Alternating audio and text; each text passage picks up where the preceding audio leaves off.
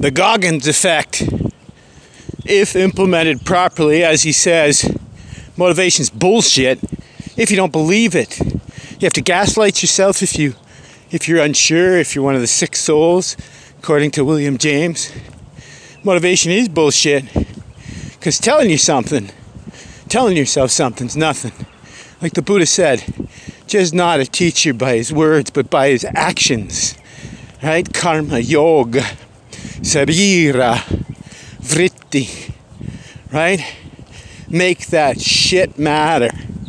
So the Goggins effect, once properly implemented, thus becomes the Goggins affect. What is that? It's like he says in his introduction to his book, David Goggins, Navy SEAL, Air Force Pararescue, extreme marathoner, all while with a hole in his heart. At an MIT seminar, a researcher on human potential said that we have a heart ceiling, a genetic ceiling. There are some shit that people can't do. Well, of course, Goggins, once asked, was like, no, I don't agree with that. I said, sure, for the vast majority of people, maybe. But for that 1%, that 1%, that 1 in 100, who's the warrior, who is there to defy the odds, the placebo, the potential that I continue to talk about. That's the radical empiricism. That's when everything tells you it's not going to happen, where pragmatism fails, when life is absurd or life is suffering. If all odds are against you, if all men count against you in the face of doubt, right? This is not a negative doubt. It's the same idea as thirst, tanha, in Buddhism.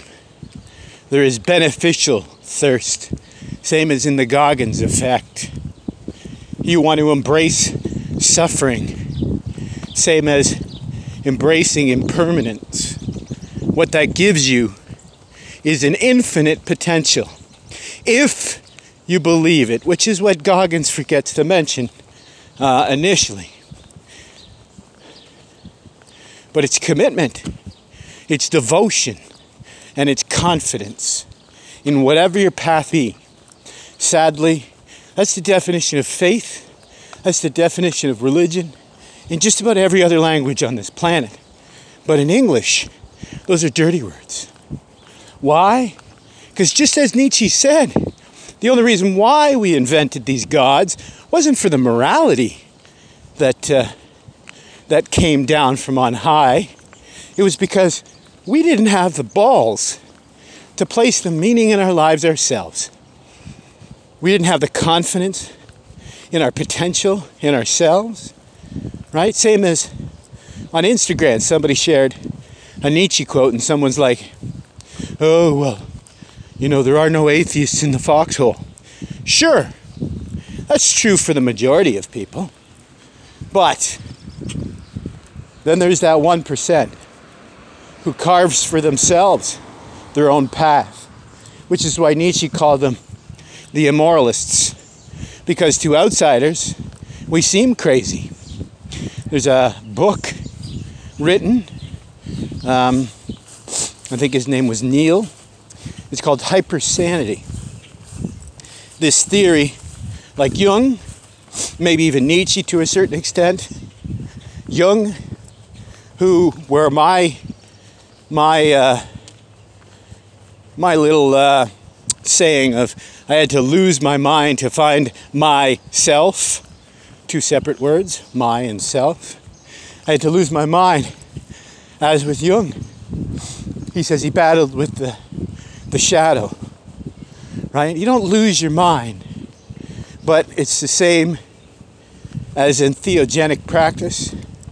It's an ego recontextualization. And in that, we can develop a new affect. You can replace an old affect like anxiety, like low self-esteem, toxic doubt. You can replace that with blessed perception, with hope, with meaning, with potential, right? This is great accomplishment in Chinese is a combination of the character for great, which by the way is just a person standing with their arms outstretched wide. And the other character is a hand trying to grasp the moon. There is the idiom, if I'm using that correctly, is the idea, the teaching, the lesson in the moonshot goals that we see everywhere in our current, business, technology. But do they really get the proper picture? So that's why I mentioned the Goggins effect. It's not Goggins. I'm just using him as an example because he seems to be our most current example of individuals who are willing to carve for themselves their own path, willing to look insane. Imagine running 150 miles in the desert. Vehicles would be challenged to do that unless they were hardened and prepared for that challenge. Well, there's Goggins' lesson. Within these teachings are, you want peace, prepare for war. Parabellum. Prepare. In fact, I was speaking with a friend yesterday, and he was talking about how to prepare his children, right, for the world ahead. You can prepare them for the challenges and the trauma that life holds, but you can't protect them. So prepare them, give them the proper tools, right? Upaya in Sanskrit, it means efficient means or skill. Or klesha, which is right action, right affect. So the Goggins affect is to see the potential in oneself, to have faith in oneself, to truly shape oneself, maybe not into your ultimate potential, but as Nietzsche taught, the Übermensch is there as a template for us to strive for. Just like moonshot goals, we may not land on the moon, but we will certainly land further than we would have ever given ourselves credit for. Potential.